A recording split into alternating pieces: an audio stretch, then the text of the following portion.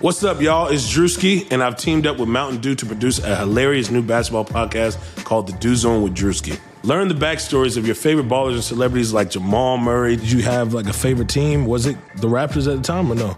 Was the Raptors even started around that time? Come on, bro. I ain't that old, fam. You talking like I'm 50. Taylor Rooks, Asia Wilson, and many more. You won't want to miss this. Listen to The Dew Zone with Drewski on Apple Podcasts, Spotify, and wherever you listen to podcasts.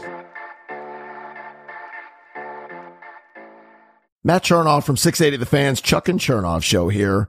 And I want to say thanks for listening to today's episode of the Chase Thomas Podcast. You can find it on Apple, Spotify, and all your favorite podcast apps.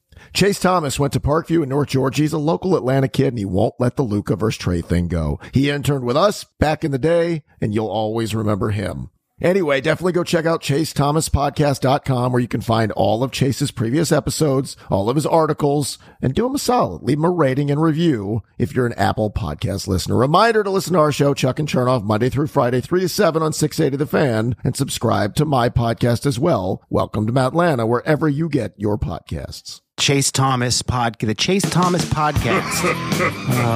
My nephew needs me to record. See, I already hate it. I hate it. All right, welcome back to a Tuesday evening edition of the Chase Thomas Podcast. Carl Dukes of 99 Game is here. Carl, good evening, sir. How are you? I'm doing well, Chase. Thanks for having me.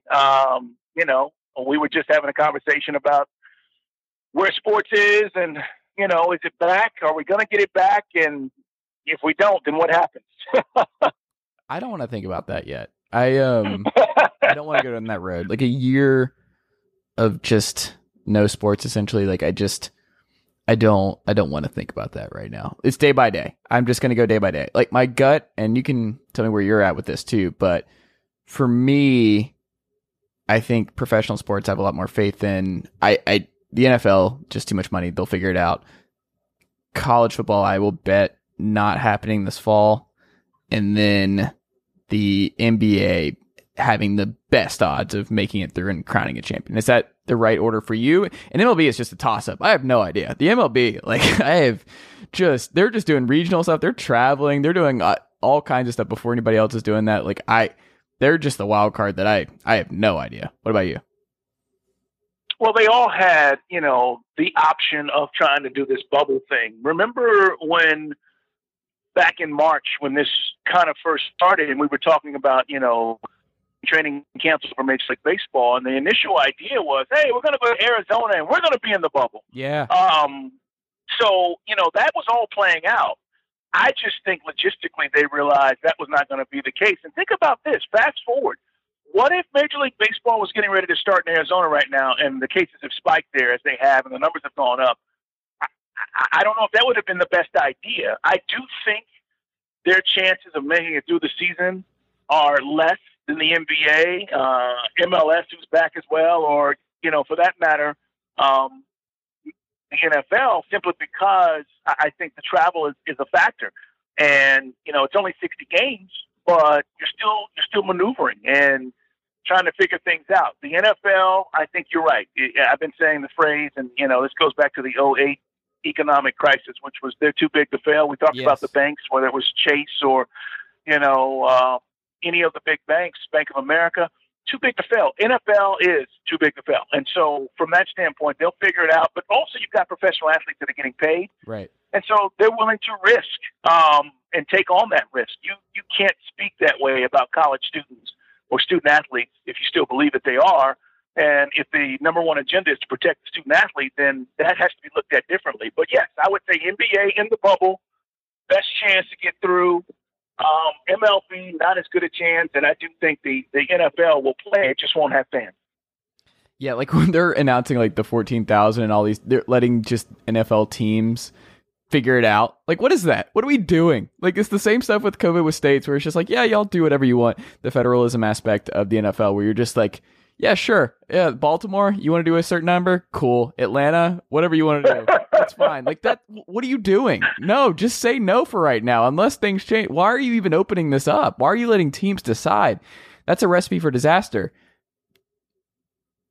Well, the idea of this is that everybody has not wanted to impede on others' decision-making process. Yeah. And the reality is we've needed that.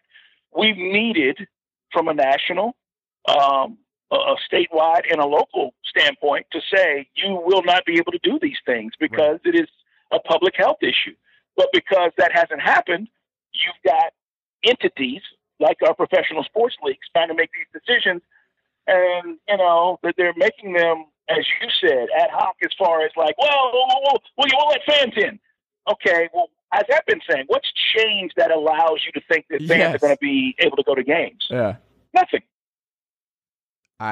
It's just wild, and it's just they're living in fantasy land right now because they have more time than anybody else, and the NFL can keep pushing back because the TV. Like Fox, they're cool. If they're like, you want to start September 30th, that's fine with us. Like we know what you're going to bring us when you're actually on television. We know you're the biggest juggernaut. Like people who talk about the NBA in college and like what the NBA finals did versus like an average week 8 Sunday NFL game is still just night and day. Like it's just not even close that the NFL will be safe. They're fine. If they want to keep pushing back, that's fine.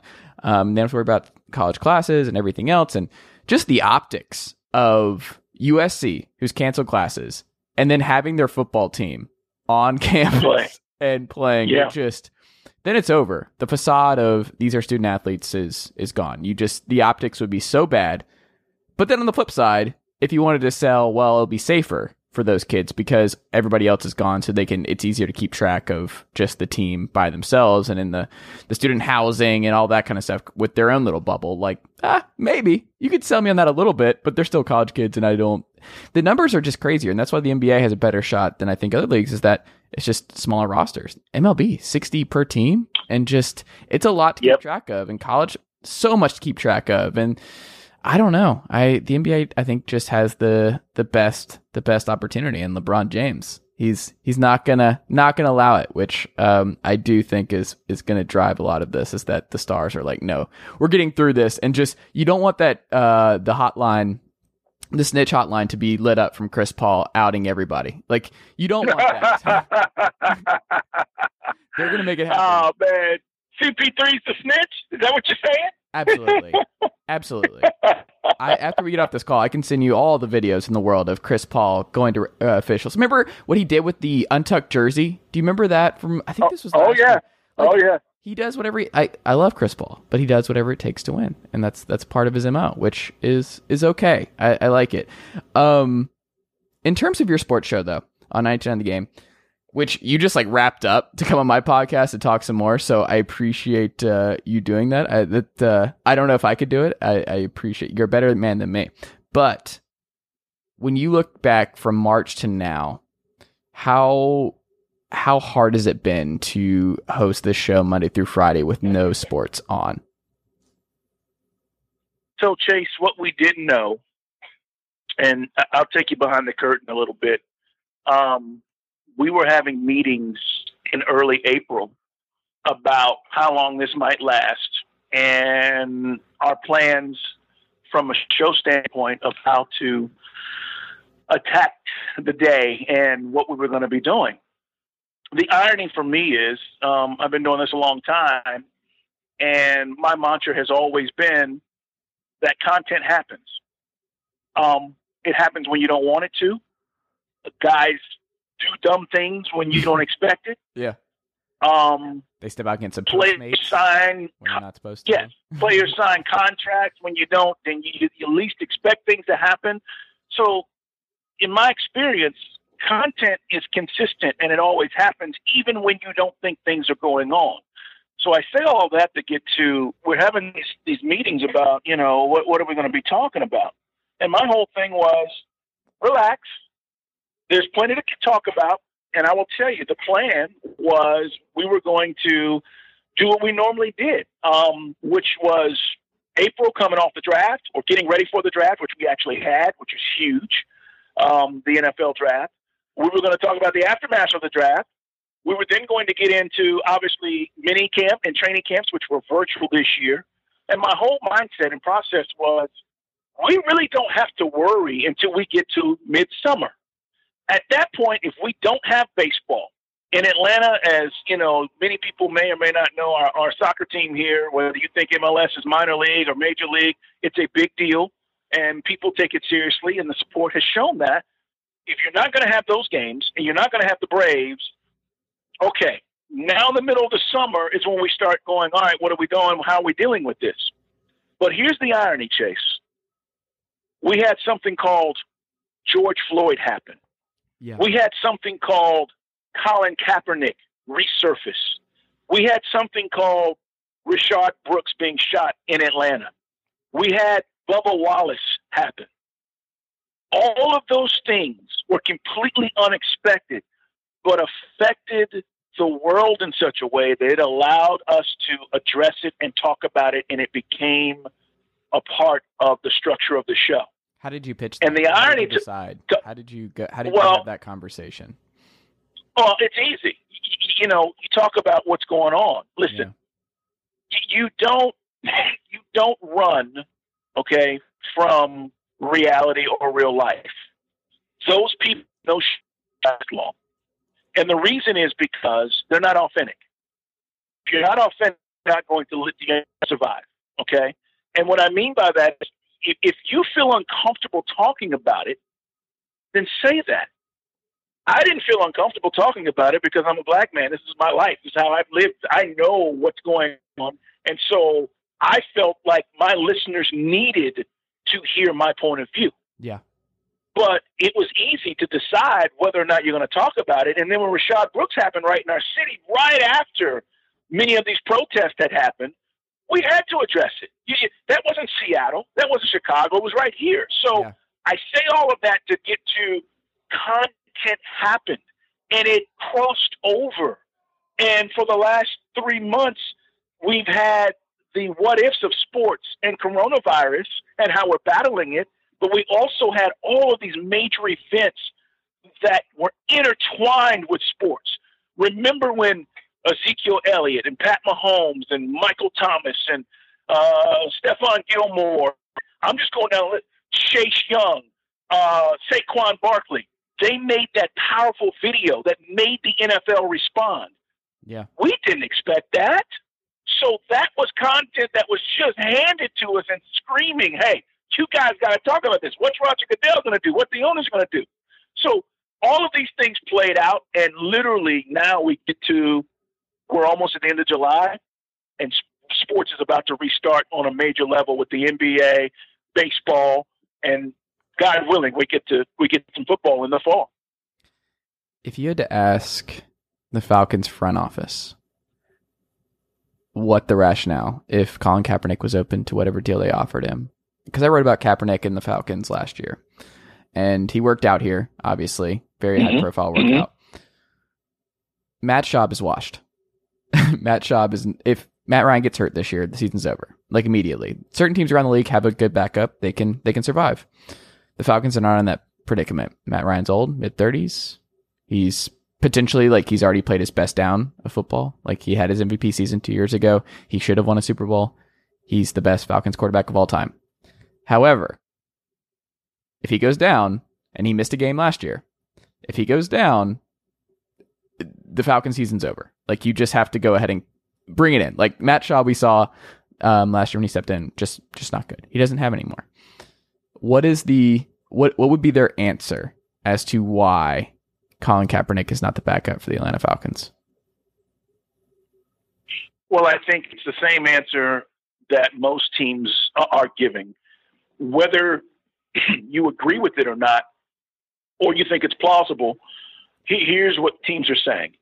One, to your point, we have a backup that we've invested in. Even if you don't think he's good, that's not the discussion. The discussion is we have a guy. It's why, for example, Cam Newton, and it took so long for Cam to get signed, was one, a lot of teams that were wanting quarterbacks went in the draft and got them.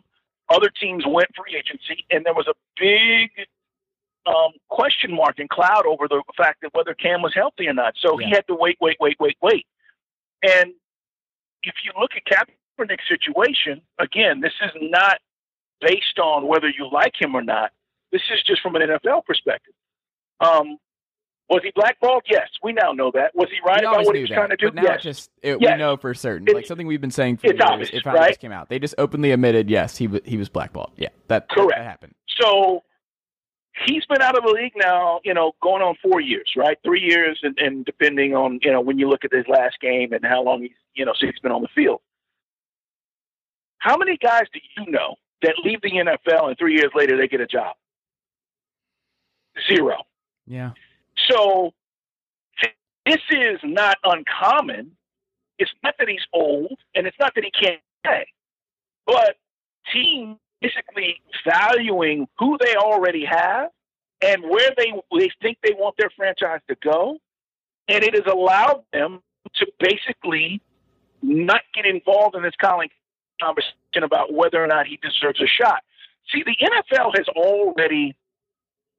they've already achieved the goal of what they wanted, and I think this gets lost with people. People believe that Colin Kaepernick has to play for this to be a redemption story. That's not true. The redemption story happened when Roger Goodell admitted that they didn't listen to their players in the past, i.e. Kaepernick, and they should have. And because of that, we are now in this place. And guess what? If he wants to get back into the league, we are for it. That's the redemption.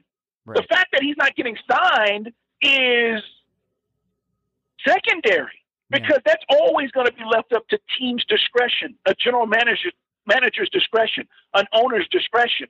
And every owner, Chase, can always say, I'm not interested. Yeah. But guess what the NFL can say? We want him back in the league. We hope he gets back in the league. We've opened up the door. That's the part about this that gets lost. Kaepernick's redemption was the admission of they screwed him. Yeah. And so now, whether he actually gets back in the league and plays, I don't know if he will. I don't know if there's a team. And you asked about the Falcons specifically.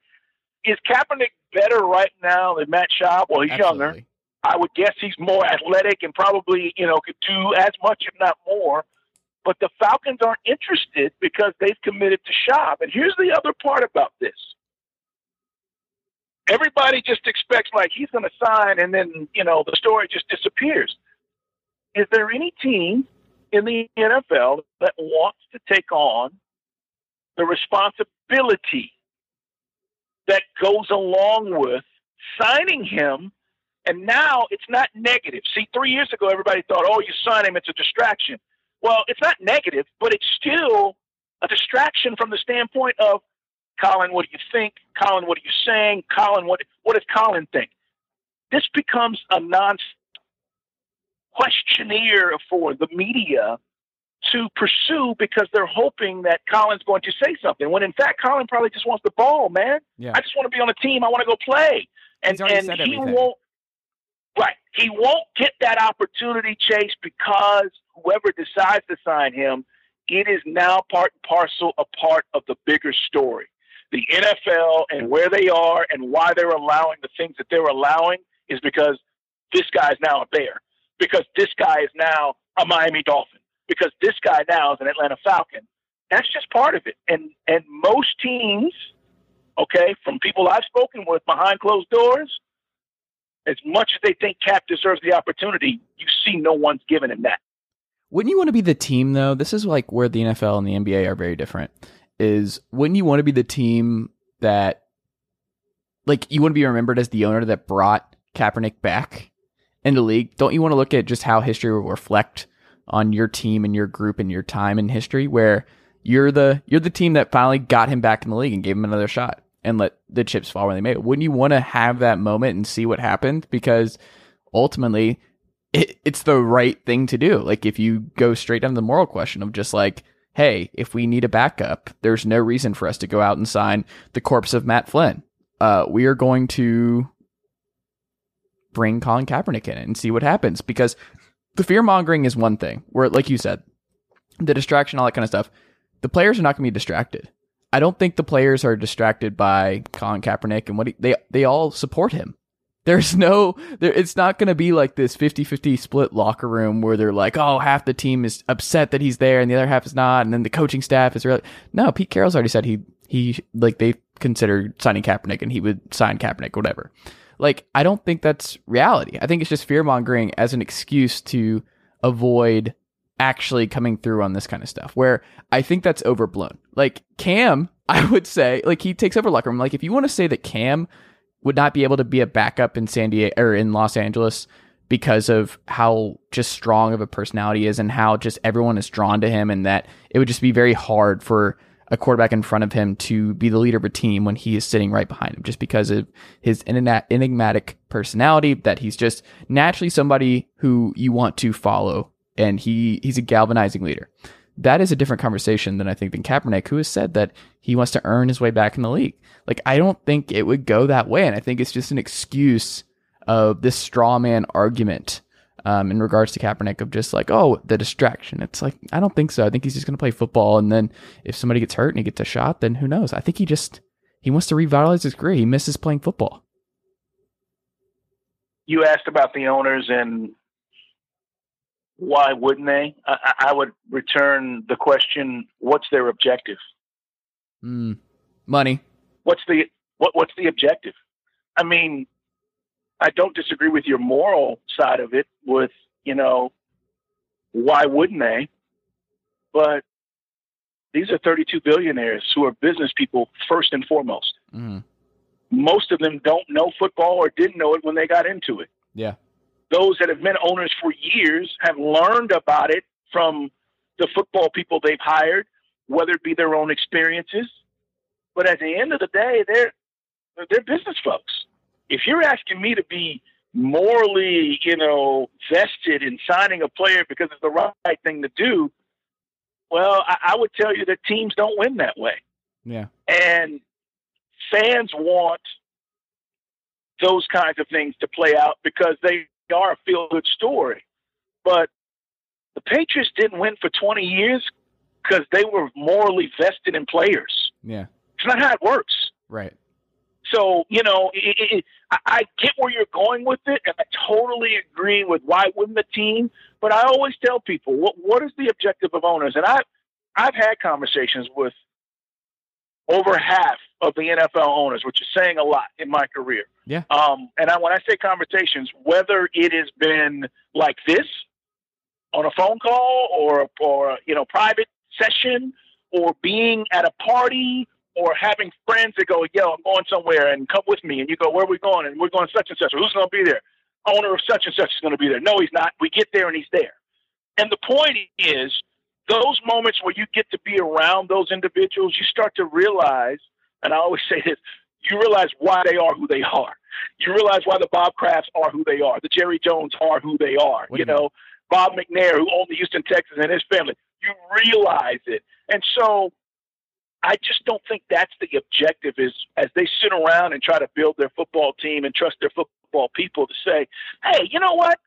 Man, this Kaepernick thing, morally it's the right thing to do. You know what, Jeff? Let's just go sign it. That's not how it works. Yeah.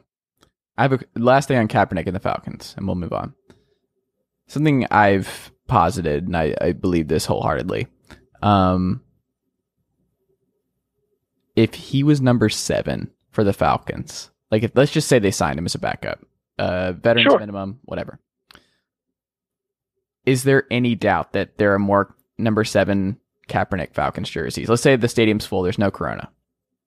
Is there any doubt he's the highest selling jersey? Nope. No doubt. Here's the thing, Chase. It doesn't even matter what team he goes to. He's selling if he went to, pick the worst team in the league. I don't care who you think it is. Okay? He goes there. He's the number 1 selling jersey, period. Totally agree with you. And that's something that owners have to consider. Like, it's still a money thing, but he's getting deals. He's getting deals with Disney. Like, Kaepernick has proven to be good for your company. He is good for your bottom line. And like you said, the redemption story is in there. And I think he sells a lot of merch, and he gets more people in the building just by even still just being a backup. Yeah. You know why Kaepernick is getting deals, though, and it gets back to what I mentioned earlier when you were asking about how to decide, whether or not we were going to talk about certain things. People now know this, and if they doubted it 4 or 5 years ago when he started, protesting, police brutality and inequality, he's authentic. He hasn't changed. Muhammad Ali was authentic. There's something to be said about that. And that is why, he is. Absolutely. You can go down the list. Bill Russell, Jackie Robinson, you go down the list. Yeah. There's something to be said about that. Now, when you're talking about people who have given up everything to pursue what they feel is right, rarely in America has it happened where ultimately there is financial gain. Okay? Yeah. But in this situation, I think our country's in a different place, and that is why he's getting these opportunities to gain on what he has started. Yeah. Well, I hope for the best, and I hope to one day see him on the sidelines. I do too. I don't think I've been saying this for 3 years, and I said it after all the stuff that happened here this offseason. I still don't think he's going to get a chance. I would love to see it happen. I don't think so either. But I just don't think he's going to get a chance. I will say I don't think it's the Falcons. I think there's there's only one team that would do it at this point, and I would put it like a 20%. And it's still the Seahawks. The Seahawks still, Russell Wilson still plays Antonio Brown. Like, the Seahawks have shown that they do not care. They are good with the blowback. They are good with whatever. They're going to do what they think's in the best interest of the team. Like, I don't think there is any doubt if Russ is like, I want Kaepernick in here, that they would not seriously consider it. I think that would be and they would also be an ideal landing spot because of just their playing style and just having Kaepernick be in there in Seattle with their past duels when he was in San Francisco years ago. That'd be cool. That'd be a good story. But I'm with you. I don't think it's still probably gonna happen. What have you and Mike learned about each other during these last few months of no sports and learning as you go on just what to do with this radio show with no sports going on? What did we learn? Yeah, what have you learned about each other? Because you haven't had just the easy things. Just like sports, okay, the Falcons are doing this. The Braves are playing now, so we'll talk about the Braves for a couple hours. Like, what have you learned about just how each other works and just figuring this out? Because, I mean, you guys do 5 hours a day, Monday through Friday. Like, what have you learned? Is there anything new that you've learned from the quarantine and everything else? I think that you have to be more in tune and more of an attentive listener. I know this sounds weird, but in a studio environment where you're looking at somebody every day, you're looking at your computer, you're seeing things come in, you've got a producer in your ear, you've got a board op who's telling you, you got X amount of time or we need to do this. There's a lot of maneuvering going on. But during this pandemic, it's just been me in my office. And even though we have been able to handle all the daily tasks of having a normal show as normal as possible, I think just being the attentive listener because there are times where in that studio environment, you're looking at somebody, they're talking, and sometimes it's blah, blah, blah, because your mind is 3 steps ahead. And especially when you're the lead and you're running a show, you're thinking about, we got this guest coming up. We got to make sure we talk about this. There's a lot that's happening, and it's real time. And, oh, by the way, he may stop his comment, and I have to have known what he was saying so I don't repeat it and be able to chime in. So that element, as good as it is, sometimes can be detrimental because you tune out. And it's not purposely. It has nothing to do with me not liking what he's saying or, Mike is my boy. But it has more to do with just the elements of being in a studio environment. Being at home, I got my headsets on. Welcome to my world, I'm listening. And I'm listening. Mm-hmm. And it has allowed us, I think, to have more interesting conversations based on the material that we've been talking about. I don't know if... Do you think you're better or worse? I don't know if we're better, but here's the brilliance of what we do as far as how I see Mike and I. We know each other well enough that we're like old friends. Everybody in their life at some point, whether it's a childhood friend or a college friend, and you lose contact with them. And then you pick up the phone 5 years later, and it's like, boom, nothing was lost. Or 15 years later, and nothing has been lost. That is kind of how we are in the sense that we could be away from each other. He takes vacation, I take vacation, whatever. We come back, it's like we never missed. I'm passing the ball, he's dribbling, he's passing it back, I'm shooting the jumper. So knowing each other like that and knowing about the individual really helps, and that creates a really good partnership. But I don't know if we're better. I would just tell you, if you ask me what I've learned, that's the thing I think that I've learned is being here, being more attentive to the conversation that's actually taking place, and then where else can we go with it is the thing that I think I've learned. Interesting. Weirdest thing you found yourself doing during the quarantine? Not showering, not giving a damn. How many days have you gone? What's early your record on so far? Well, it's changed now because I think like a lot of people, and this may trip people out or whatever, maybe not. But I think early on, I was kind of depressed. Oh, okay. Like a lot of people. Yeah. When this first happened, where did you think I was going with that? I didn't know. It could have gone a lot darker. I didn't know where we were going. Yeah. No. I would, but depressed in the sense like most people. Oh crap! It's a podcast, right? Yeah. Oh, I can say shit. No, you oh can say shit. Fuck. Whatever. Yeah. Yes. Everything. I'm so used to watching what I say. But oh shit. Where's this going? How long is this gonna be going on? What's going on with schools and jobs and I don't know if you remember this or not. Maybe you weren't affected by it, but I don't know. 2 weeks maybe after we got sent home and everybody was at home for the most part, and the lockdown happened. There were a huge amount of layoffs in my business. Yeah, like monster numbers. Okay, and great people I know, people I've worked with, people I'm fond of, people that are amazing individuals at their jobs had nothing to do with their performances. Yeah. They just got laid off because it was the economics of where the country was and where business was. And so 2 weeks after that, after we got sent home, that happened.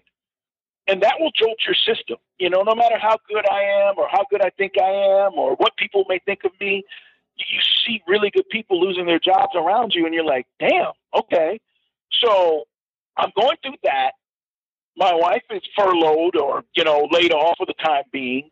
It was actually furloughed, but still, it's one of those things where, okay. Still uncertain, still scared. You're at home, and nobody was doing anything. And so I just thought, screw it. What am I getting up and showering for? So there was probably about a 3-4 week period where I just got up, did my thing, and didn't give a damn. Wait. Are you saying you didn't shower for a month? Chase, somewhere around there. It's what it was, all right? What did your wife say? Happened. She didn't, I'm amazed she allowed a month. She said, well, here's what's funny. And I told Darren Ills this. It was somewhere around there. Come on, who's counting the days back then? Listen. Darren Ills, the president of Atlanta United, we went on their podcast. It's called Spiked Up. And I was telling this story about, you kind of lost track. You didn't give a damn. Everybody was out of their routine. And finally, my wife just went, you got to get in your routine again. And I was like, yeah. So fast forward. Here's the good news. Fast forward. You asked about the bad or whatever, the worst habit or whatever. No, I didn't say bad. You went bad. Don't put that on me. You went bad. You went no showering. You went depressed. That was not me. I said weirdest. Don't even put that on me. I did not take us down this dark corridor. Okay, so that was all weird. Carl. It was all weird. Yeah, okay. But fast forward, and I'm totally in a routine, being at home now again. I'm working out. I'm doing everything that makes my life feel as normal as possible. But it was a process, and I think a lot of people went through that. And here's the thing, we don't live necessarily. We didn't live in New York or some of the cities that were completely locked down where you really couldn't do anything. I still went on walks and did things, but it was a big adjustment, man. And so if you were going to say weird, that would probably be the thing for me. Interesting. Okay. Well, now I know I got to be careful when I ask you questions about weirdness because who knows? Hey, man, I'm always going to be truthful with you, bro. I appreciate that. How long because I've always been interested about this because I do my show and it's by myself and I it's all different guests all the time and I love it, but it's it's different when you have a radio partner, like someone who's there every day, or you kind of have to like figure it out on the fly, where like there are certain people who come on a show that like it just, for whatever reason, like there's just no chemistry, but they're not there tomorrow because I have somebody else and we're talking about something different. So I don't have to like worry about, okay, how do I make this work? How do I fix this? Is there a way to make this interesting? How do we get on the same page? For you and Mike, when you found out that y'all were going to be working together and everything else, like how long did it take for you to kind of realize, okay, this can work long term and we have the right chemistry that will be long lasting?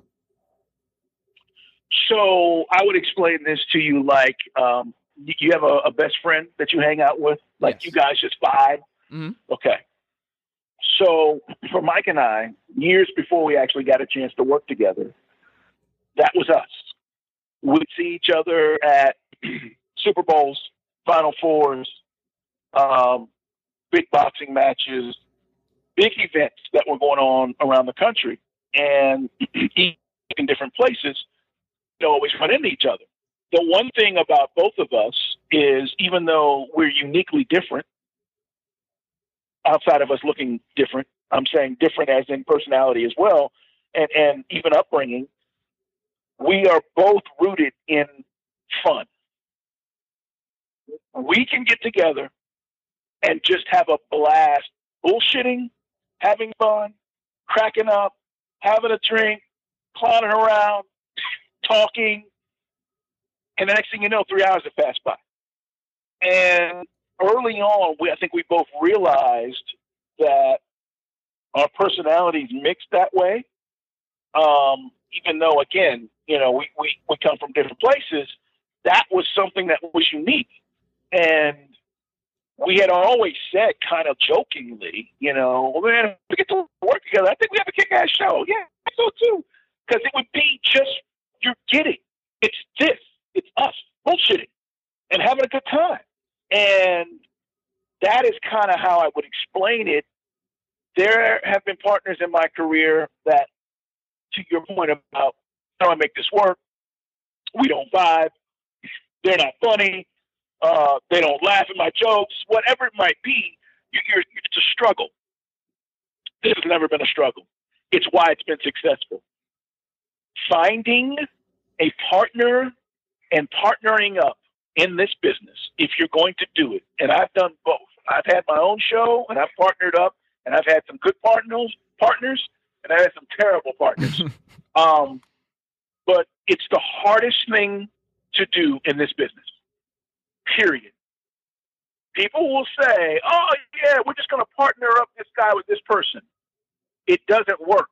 And the reason why it doesn't work is because they haven't found out what Mike and I knew years ago about each other. You don't find that out overnight. No. So there were years that we do this and see each other and hang out, and we've got stories going back 15 years going, you remember that night we went, the funny story about Mike, and this is how my wife found out about Mike. We went out one night in Vegas, and Mike, we went partying. And Don't get fired, Carl. No. It's nothing like that. We've told these stories on the air. And listen, if there's something we can't tell, we ain't telling y'all shit, okay? So, but we go out partying, and at the end of the night, we're hammered. It's not on the clock. This is not, this is on our own time. Right. And literally Mike is like, yo, hey, man, we got to split this bill. So I'm like, yeah, whatever. So I handed my card. And the bill was like $3,000. Okay. Oh. And this was early 2000s. This Wait, is not like split? 20. It was split $3,000 or it was $3,000 total? No, it was, let's split $3,000. Okay? Somewhere around there. I don't remember the exact total. So, but I didn't know this. Like, literally, I'm like, yeah, here's my card. So we leave.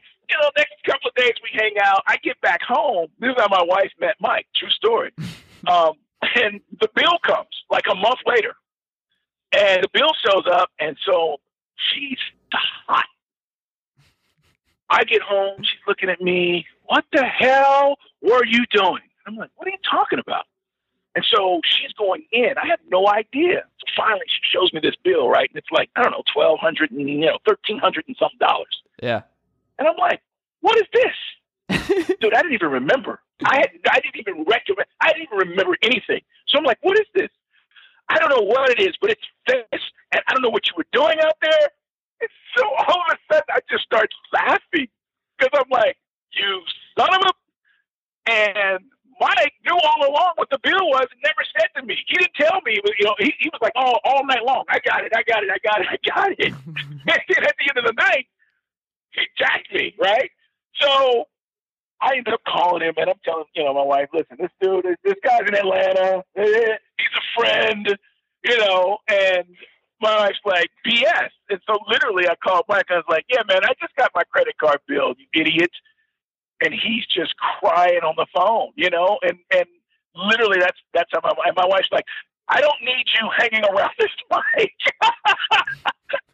But that's the fun. And that's, that's just a little bit of the stuff that we've done.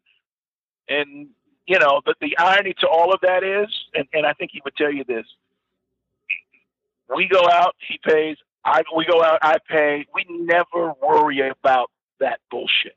We go and we have a good time, and at the end of the day, that is why we have remained the way we are. I got to ask you a question. Like, what would you say people would be most surprised about Mike Bell that they do not already know from listening to your show? He's actually a really caring dude. You might think he's an asshole. You might think he's a smart ass, and he is all of those things.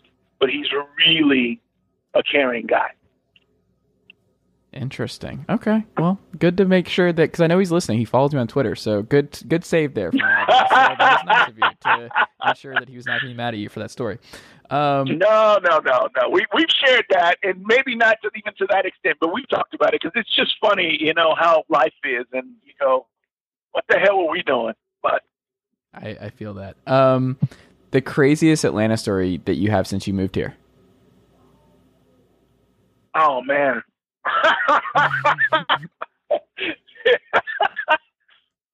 So I don't know if it's the craziest, but it's one of them. I'll share this with you. So when I got here, we started the radio station in 2012. And at the time when we started the radio station, my partner was Cordell Stewart. Cordell played obviously in the NFL, nicknamed Slash, played for the Pittsburgh Steelers. Was legendary in his ability to, Slash could do everything and had a really amazing career. He may be even better known for his Hail Mary at Colorado. Yeah. That has been played, umpteenth million times around the world. Still giving and some nightmares.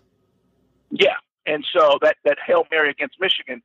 But Cordell's a really cool guy. And when I got here, Cordell was married to Portia. And so this was his wife. And so they were showing Atlanta Housewives. Mm-hmm. And so when we got here, when we started the show, he was on this TV show with her. And, they would have to film and do all this stuff. And so the show was actually like a side. Our show was kind of involved in it. But the funny thing is, we did that show for about, almost 2 years. And at the end of it, they were going through a divorce. And so there would be people posted up in our parking lot, TMZ reporters, because it was entertainment news. And people were always trying to get me and, to talk about it and basically, throw them under the bus. And as much as I knew, I didn't know a whole lot about the entities of what was going on, but it was crazy always to come after the show or, be getting to the show and have somebody go, hey, Dukes, can I get a word? And you're like, who are you? And it was always people scheming to try to get some dirt. And it was just fun, but weird in the same way. And I'd always come upstairs and I'd be like, man, get your people. And he'd be like, what are you talking about? And I'm like, I've been stopped 3 times a day. And he'd have to hide his car so that people didn't know where he parked, so that he wouldn't be bombarded. It was really crazy, man, at the end with that whole situation. But that's one of the It's not a sports-related story, but it's one of those stories that I always said I'm going to put in the book one day. Do y'all still talk? Yes, he's doing great. Okay. Terrific. His son, he's got a son that plays ball. His name's Zaire. Cordell's a really good dude, man. Really good guy. Do you like the Yasiel Puig signing for the Braves? Because it was one of my favorite things today. I love Yasiel Puig. And I just exiting Nick Markakis and inserting Yasiel Puig, just it speaks to my soul, Carl. I feel great. Well, it's been a great day. Well, listen, they're trying to do what they should do. I mean, I really like Alex Anthopoulos. Mm-hmm. I do. And, I'm not saying that because he's done some special favors. I had a chance to cover baseball for a long time and got to know a lot of general managers and being around the game. He knows what he's doing. And he has a vision. I don't know if Liberty Media is going to hold him as far as the checkbook's concerned when it comes, to doing some of the things. But if you look at our off season, he was cutting checks. I mean, they weren't holding back. Showing up that bullpen was expensive. And then, you go get Travis d'Arnaud, you go get Ozuna. I mean, they're 1-year deals, but they're still, significant. I just think Alex is doing exactly what you have to do and filling in the blanks. We have the superstar players in Freddie, Acuna. I love what Dansby did last year, and he's one of my favorites coming on because I think people underestimate Dansby. He works hard. But we've got these players, Ozzy. You got all this. Now, how do I fill in the blanks? And I think, the Puig thing is something that for a shortened season, I think is really good work. I think it could be really big for us.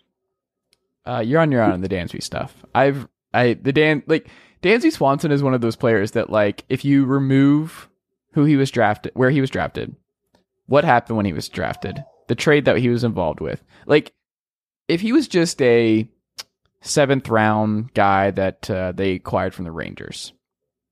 Yeah. Nobody would be excited about him. Nobody would care. They would just be like, he's not part of our long-term build. He's not a part of anything. Like, he's a good defender. He's fine. His bat's not there. He has no plate discipline. Like, he's not going to be a star. Like, if you remove the first overall pick stuff, then you would start looking at him fairly. The amount of people that I've read and people I've talked to, like, Dansby is not going to be a star. He is not a franchise guy. Like, the franchise guys are already locked up. It's Albies and it's Acuna. Like, those are the two. And then Freeman, as long as he's healthy and good in his prime. I just, the Dansby stuff, it's mind-boggling to me. Like, I don't see it. I don't get it. He's an 8-hole guy. But you just said it. Here's the difference. I didn't say he was a superstar. No, I don't. I said I like Dansby. Rotation guy. He's a Dante DiVincenzo, maybe. No, he's better than that. No, his club's better than that. Is a important player on a title team this year. Like, that's actually kind of a little too high. I can give him. I can go lower. Who can I go? Jalen Adams. He's got some. Jalen stop! You know what? Now you're reaching. Here's the deal. You just said it. The differentiating thing is Dansby isn't a superstar. He's not a franchise player. I don't have a problem with that. But Dansby is a key cog and a very good player on a very good team. And people take those players for granted. The problem is what you just said. You saw him get drafted number 1 overall. You're going, he's 26. He's supposed to be a franchise player. Dansby fit in perfect for what they're trying to ask him to do. And last year, he actually hit. He came on. He did what he was supposed to do. If he can put up those similar kinds of numbers, then we're going to be fine. If you have an issue with where Dansby was drafted and now you're going, well, he's a bum because that's not his fault. Not a franchise. That's his fault. No, it's not. But he's not I didn't call him a franchise player. I said I like him a lot and he works hard. There's a difference. But if you look at last year's numbers where, in 480 at bat, this dude, we said, can he hit 250? He did. He's not a power hitting shortstop, even though he had 17 home runs last year. That's not his MO, man. His glove is where he's going to earn his money. I don't think he's earning his money here. They have too many other players they have to worry about paying, and that's the other thing is, like, they got lucky with Acuna and Albies signing the contract that they did, but they have so many pitchers in the pipeline that they're going to pay Soroka at some point. They're going to pay Fried at some point. invest in the bullpen like Christian Pache. We'll see what happens there. But there's just a lot of guys to pay, and he just doesn't qualify as a guy to pay. Like once his contract, like you don't re-sign Dansby. Like that's someone you just let someone else overpay. He is a classic, like someone else is going to be like, oh yeah, maybe we can fix it. But like he had a WRC plus of 92 last year, league average is 100. Year before that, 80. Year before that, 64. Like he has never been an above average hitter, not even an average hitter. You can have all the Dansby stock you would like, folks. He's fine. He's just like, you know what? Well, I'm glad to know, Chase, that I'll like him at 33. No, you don't. No, you don't. I like him at 33. No, you just said he sucks.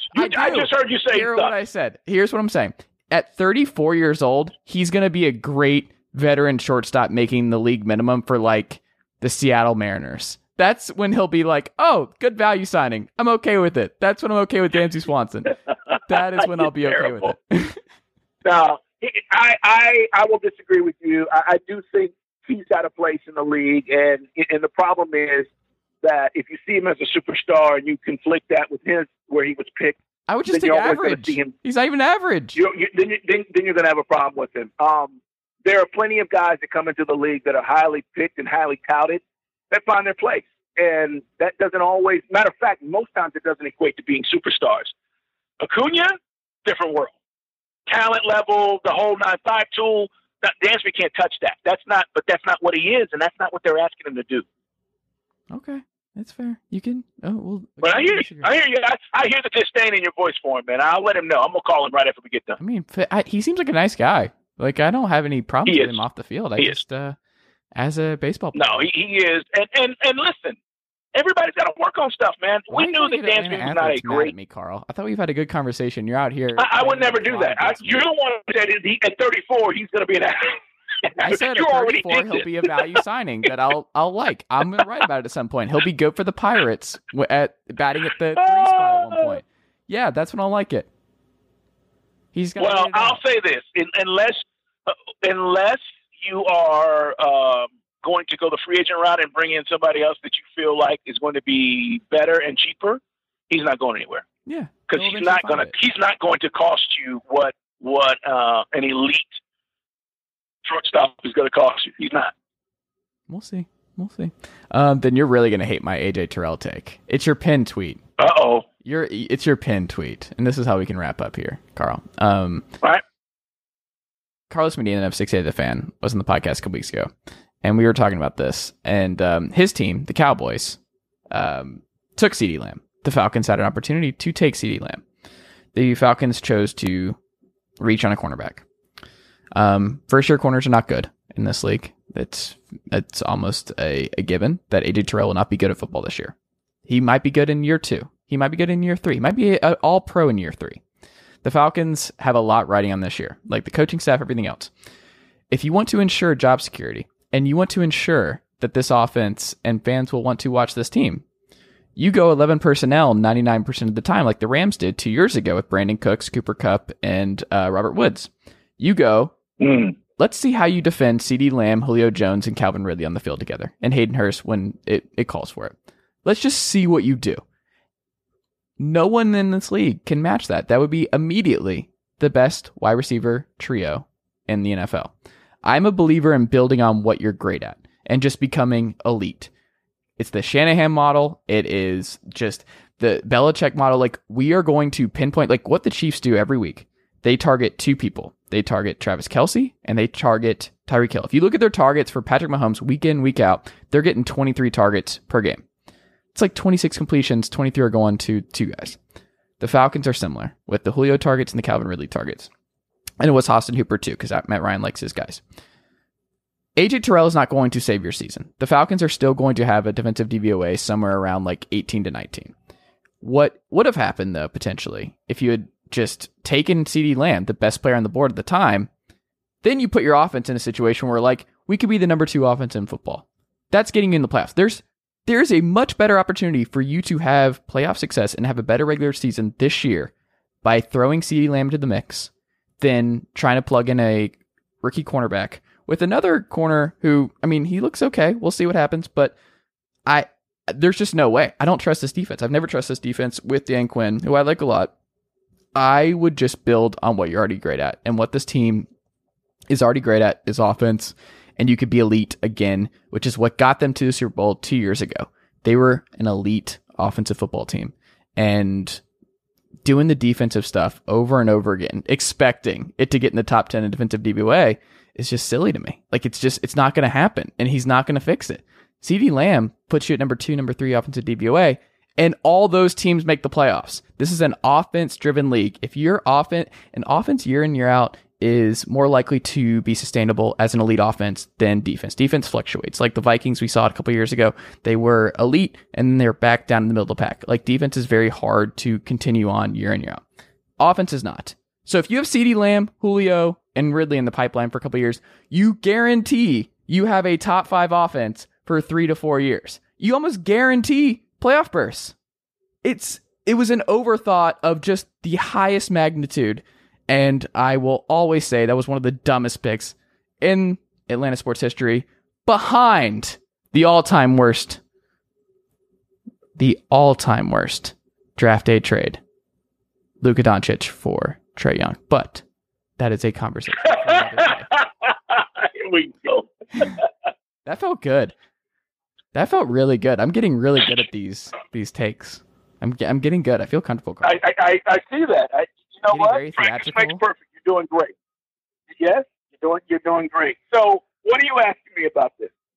How do you explain it? How do you explain your AJ Terrell stuff? How do you back not taking CeeDee Lamb there? After everything I just gave you, make the case that AJ Terrell was the right pick for the Falcons there. I can't make that case. Okay. What I can tell you, I can't make that case. What I can tell you is they were desperately in need after Robert Trufant and Robert Alford, should I say, and Trufant were gone. They like Sheffield a lot. I like Sheffield a lot. I think he's a legit man-up cover guy. Isaiah Oliver learned on the job and got better last year. But for me, corners are like relievers in baseball. You can never have enough good corners. And to your point about, explosive offenses, that's everybody in the league. What if the Falcons have to play the Chiefs? Oh, wait, they do this year. How do you match up? It's going to be a shootout no matter what. How do you match up? It may be, but guess what? You still have to put guys on the field that can attempt to defend. No, I don't care. I'm not going to tell you that AJ was the right pick. I think, as I've said, I'm not going to kill this pick. I need to see what the young man can do. I want to see him on the field. I want to see him perform. This is what I know about AJ Terrell, though. He had over 1,000 snaps. I don't know what the exact number is. I forget exactly. At Clemson, where he played for multiple national championships in some of the biggest games over the last 3 years.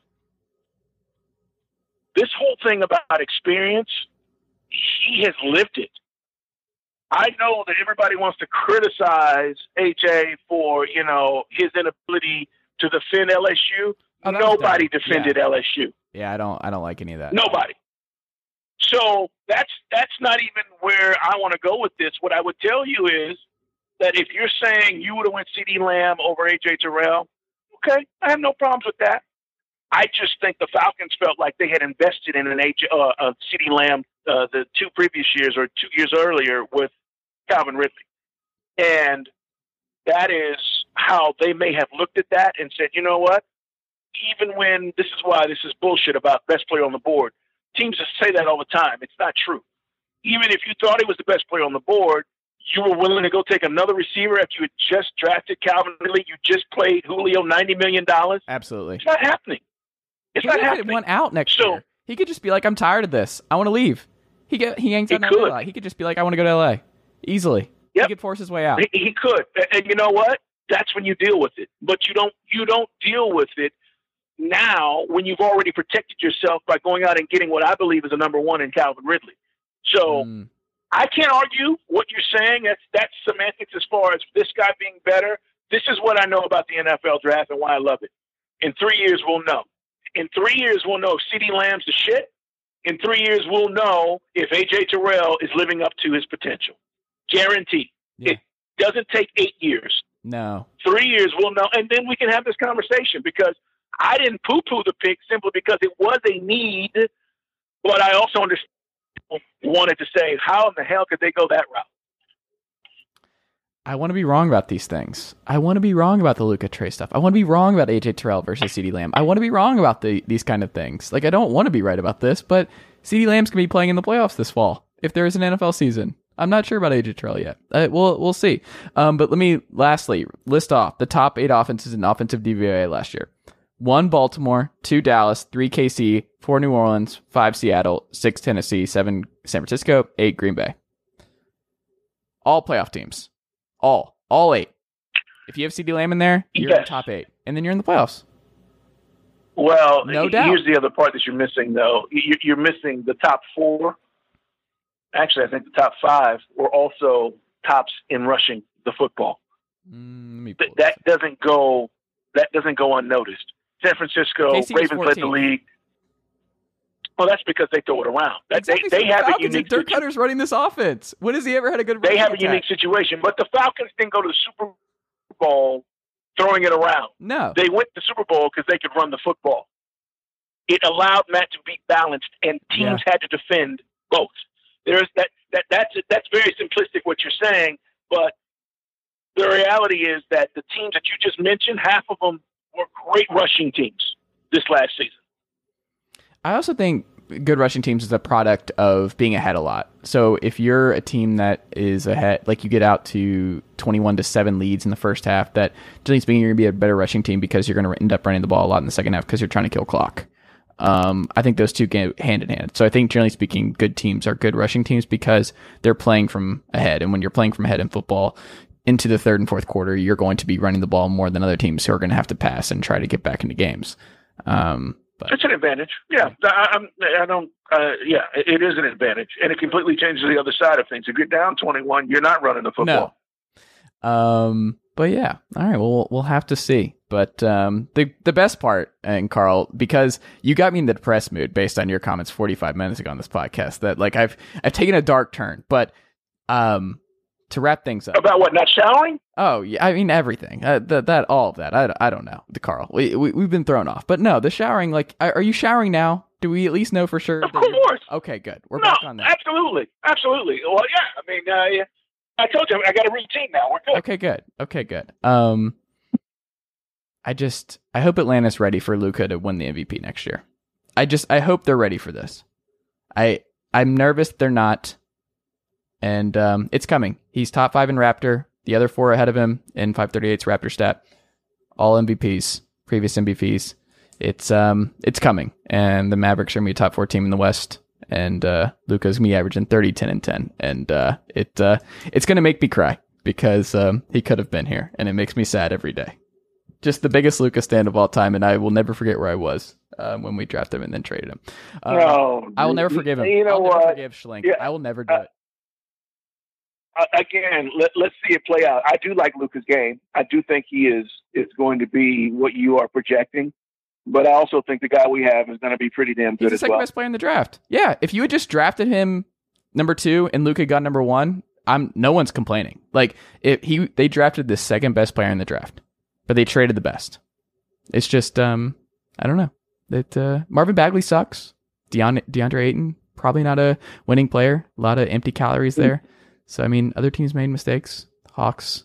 Trae Young's going to be great. He's going to be a 10-time All-Star. He's probably going to be a Hall of Famer one day. He's just, he's not Luka. And unfortunately, I have to watch him on another team every year, Carl. And you can tell the somberness in my voice that it hurts me every day. Carl, we can listen to you every weekday on 99 The Game, 2 to 7. Is there anything you would like to plug before we get out of here? Where can we get your beer? Do I get a 12-pack for having the podcast? When do I get stuff shipped to me? What you know what? I do think you deserve a 6-pack of Hey Man Ale. There's no doubt about that. A 12 might put you under the table, but yeah, 6 for sure. Okay. 6 for sure. But yeah, man. Tune into the show. Check things out. There's a lot going on that I have in the works, but nothing that I want to announce as of yet. There's people know about me, but I appreciate it, Chase. And, I know you're working hard to get this going. Congratulations on your success, and I hope you keep pushing and seeing where you can take this thing. And you know, I want to see you continue to grow and get better and do all the things that you're doing, man. So continued success. I appreciate that, man. Let's just go become Atlanta sports broadcast stars. We can all be stars. It doesn't need to be just one. It could be all of us. There's room for everybody to eat. Always remember that. Yeah, I agree. Carl Dukes, thank you so much. We will have to do this again soon. This is a lot of fun, man. All right, brother. Appreciate you, man. This is Ben Ingram, radio voice of the Atlanta Braves, and I'm here to tell you that you've reached the end of today's episode of the Chase Thomas Podcast. As a friend of the podcast, I'd like to say thank you for listening to today's episode and hope you return for the next one. To show your support for the program, tell a friend or coworker or even a family member about the program. And if you're an Apple Podcast listener, leave the show a rating and a review. It goes a long way. That'll do it for me. But don't forget to listen to myself and the rest of the team at 680 The Fan and the Braves Radio Network this season. Go Braves!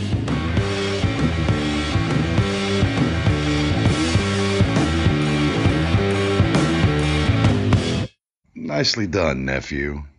Chase Thomas Podcast. Hell yeah. Sugar Ray Leonard, Roberto Duran, Marvelous Marvin Hagler, and Thomas Hearns. Legends, whose four-way rivalry defined one of the greatest eras in boxing history. Relive their decade of dominance in the new Showtime sports documentary, The Kings, a 4-part series premiering Sunday, June 6th, only on Showtime.